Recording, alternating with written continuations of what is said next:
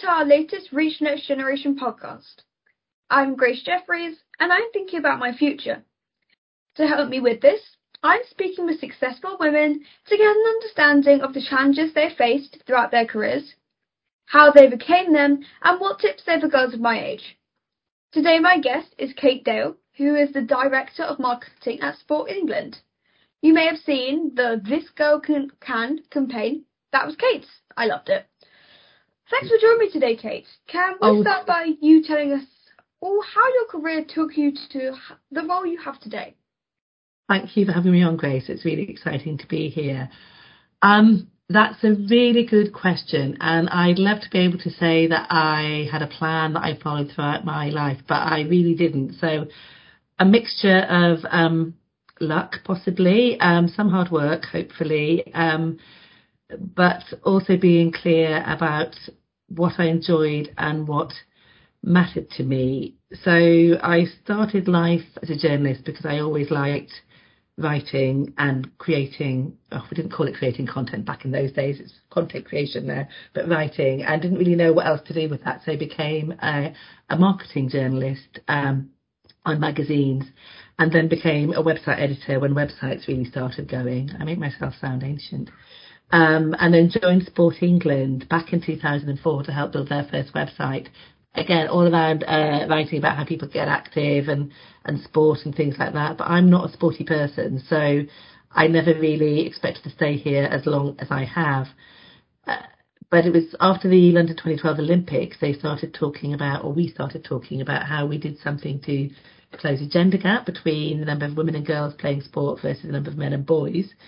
And that led to us creating a behaviour change campaign, which has been absolutely fascinating and amazing and a real privilege to work on. And I thought it was just luck, but I'd forgotten that when I was 16, I did a media studies GCSE, and in that I did a project all about advertising and about sexism in advertising and challenging stereotypes. And to be honest, I'd completely forgotten that I'd done that until we started doing This Girl Can.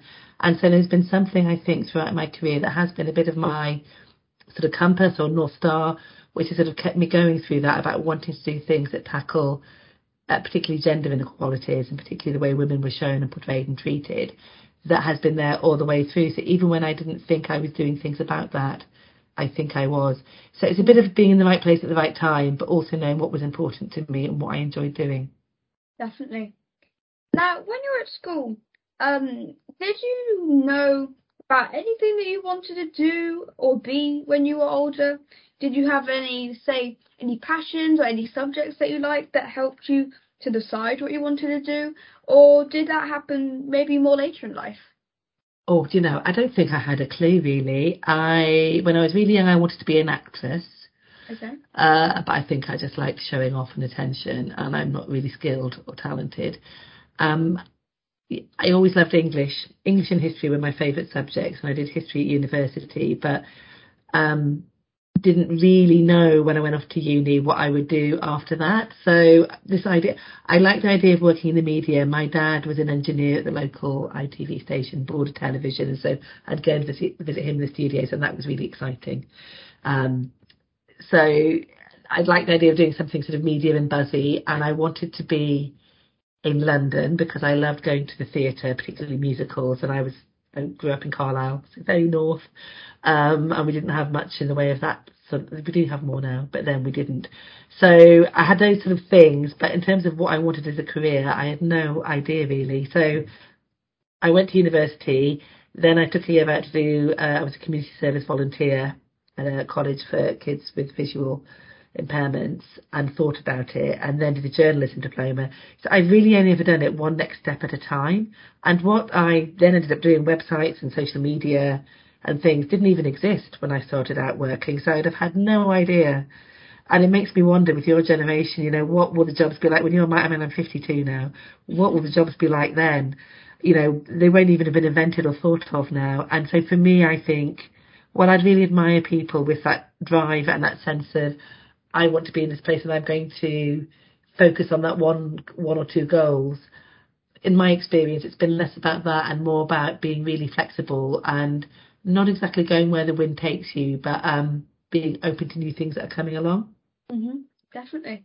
So don't worry. And the thing what I would say to my younger self, and therefore patronisingly I'll say it to you, is don't worry if you don't have that sense of I want to be an X, Y, Z. There are some people who have absolutely I want to be a doctor or that vocation or actor or whatever. But I don't think not having that necessarily stops you succeeding. Definitely. Now, I know you went to university. How important do you think it actually is to go to university, though? With all of the different apprenticeship and graduate schemes that lots of different companies do offer nowadays. That's a really good question. I don't think it's essential. I think if you have the option to spend time away from where you grew up, where you can meet new people, be exposed to new ideas, new influences, different ways of thinking, that's really important. And I think that's one of the valuable things that universities can do. But I think there are other ways of getting that as well. And I certainly don't think we should just focus on academic achievement as being the only achievement, which is what universities tend to lend itself towards. There are other ways of succeeding in life, and I think the more vocational studies, more vocational courses are important too. So like you say, modern apprenticeships, on-the-job learning, different ways of doing it are really important. I, to be honest, didn't particularly enjoy university, which doesn't mean I regret going, but I was quite homesick and quite shy. I've made up for that since last time. I never shut up talking now, but back then couldn't say boo to a goose. So I think it's important to know that as well, that it's not always going to be the most amazing. That sounds really negative. Please work hard and go and all the rest of it. And I'm not telling people not to go, but I don't think it's the only way to succeed. And I think we're very blinkered, and I think it's very unfair. And a lot of young people, if we imply that it is, I think it's working out what's right for you. What I would urge people to do, and I think this is harder now, I know that, but important to spend at least some time. Don't just spend all your time where you grew up. Spend some time going and get new experiences, new different opinions, new influences, and expose yourself to those. Definitely. Now, the world is changing so much, and also quite quickly. What do you think that work for women may look like in 10 years' time? Or what do you maybe hope it may look like? Well, I would love there to be no gender pay gap. I would love... I was asked this, because I work in sport, I was asked this about sport and what did I hope for women's sport in 10 years' time? And I said, my old answer used to be, I hope that we're no longer talking about women's sport. I hope we're just talking about sport, and we no longer see it as something that we have to be looking at because it's been underrepresented, underpaid, and all those things. But when you look at what the Lionesses achieved this summer, I think they achieved something that wasn't about achieving parity. It was about doing it their way and doing it brilliantly. And they brought a new attitude and atmosphere. They brought a new fan base. They did it in a different way to the way we've seen men's football over the years. And I think I'd say the same about women at work. I want, there is a real, I'm pausing because I don't think that really, traditionally, in the old days, and probably still now, we talk about what are seen as masculine traits and feminine traits. And I don't believe that. I think they're just traits that we have bundled up into certain ways that we think, oh, well, boys behave like this, girls behave like that. And so these talk and work about women would bring feminine traits around nurturing, caring, supporting. And they would see the more sort of aggressive male traits as leading and delivering and getting things done. I don't think it breaks down into gender like that as well. But nevertheless, what are seen as those more female attributes, I hope are still in the workplace and come to the fore more. And I hope that women's abilities to deliver both those, as well as the driving things through leading, are recognised more as well. And absolutely equality in terms of the number of women who, in pretty much every single sector that you can think about, women are underrepresented. So I'd like to see equality in there too, and more flexibility in terms of how we support women around if they want to take career breaks, to have children, to have other things. It doesn't have to be about children, to maybe take time out to, I don't know, travel the world, write a book, explore something else, and then come back to it, that we don't judge that as harshly as well. Of course. So can we talk a little bit about mentoring? As I know that you are involved in the Girls Network. Have you had any mentors, or have there been anyone that you particularly admire throughout your career? Oh, lots and lots of people I've admired. I haven't had any formal mentors. I have mentored, and I need to get back to doing it more. I haven't had them formally, but there are women I've worked with who I have sort of appointed, possibly without them even knowing, into that role, and that's been women I work with. It's been some fantastic bosses I've had who've really helped develop and stretch me. Sometimes it's friends and peers who you get advice from, you share problems with, and it's quite nice, I think, talking to people outside your sector or about your work or where you are, because you'll get different perspectives on that as well.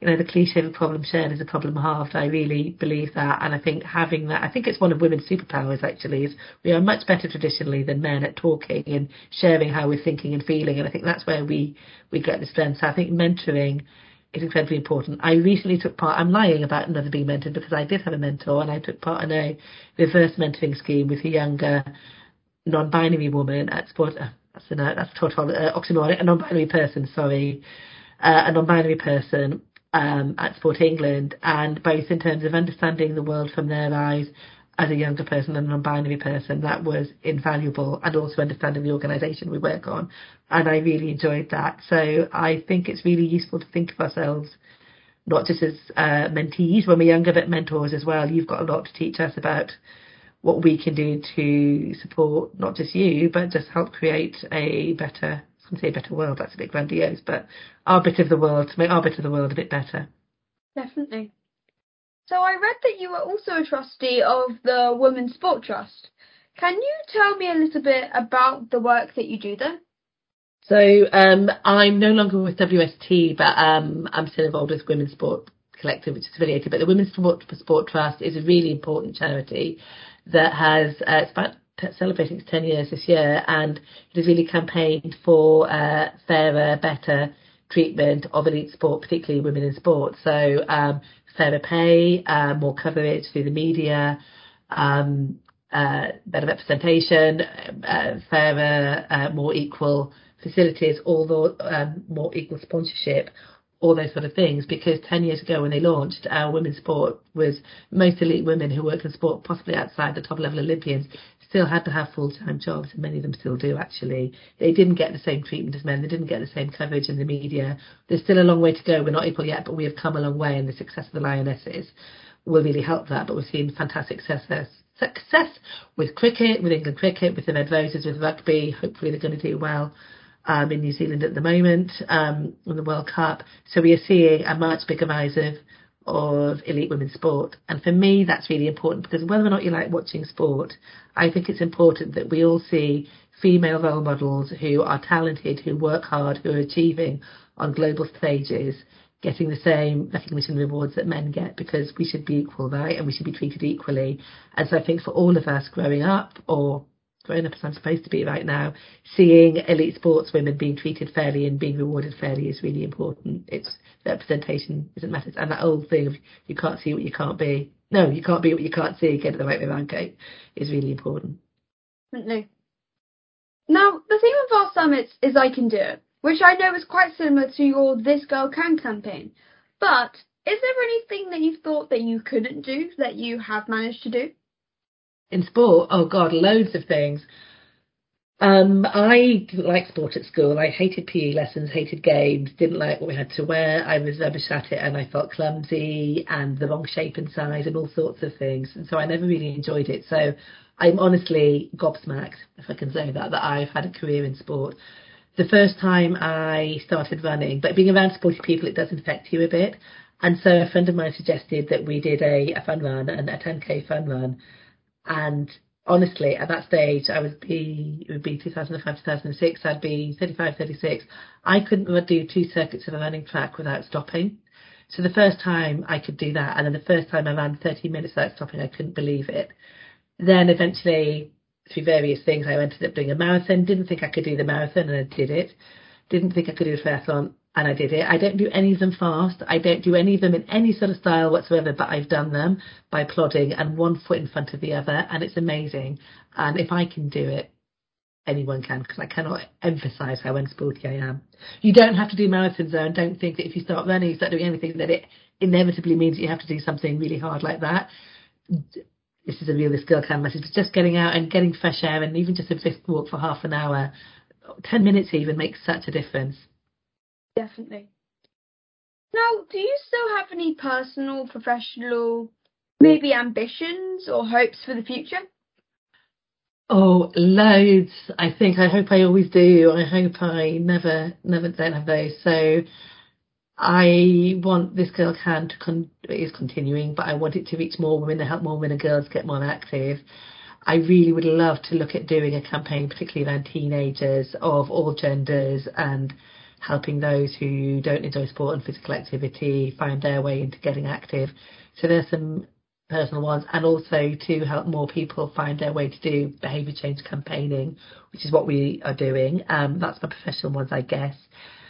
Personally, I've recently started doing stand-up comedy, which has been a whole other thing, because you should always try new things that you think you might be bad at, because you never are as bad as you think, and it's kind of fun. So I want to get better at that. I've started my own podcast as well. So I think, but learning how to do stand-up comedy, I think, and do that better. I mean, I don't think I'm going to be selling out the O2 anytime soon, but learning how to do that and enjoy doing that. So I'm quite ambitious for that as well. Definitely. Now, final question today, and this is a new question for all of our guests this series, and that is, if you could change one thing in the world right now, what would it be? Oh, gosh, sorry, that's really, there's so much. It feels we live in very difficult and turbulent times. And I'm tossing up between, obviously, the most pressing emergency, obviously, is climate change and our the inability to focus on that. But I think maybe I'm trying to think of something broader that maybe would connect with that. But there's something around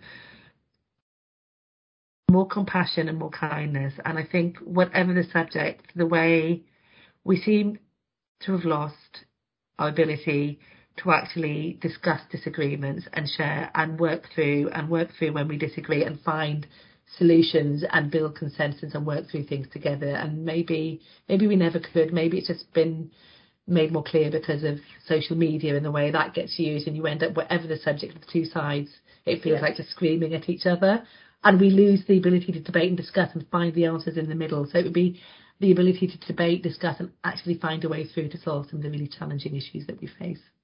Definitely. Well, I really enjoyed chatting with you today, Kate. Thank you so much, and I'm sure everyone listening will now be thinking about some of the choices they're about to make in their own careers. Keep listening to the Reach Next Generation podcasts as I talk to many more brilliant women. More details about us are at www.reachnextgeneration.com. Thank you to our fantastic sponsors, Ideal Standard, Barclays, Levi Strauss, Aviva, Green King and JLD-WEN. And a special thank you to Chris Raya of AES Seal for his generous support too.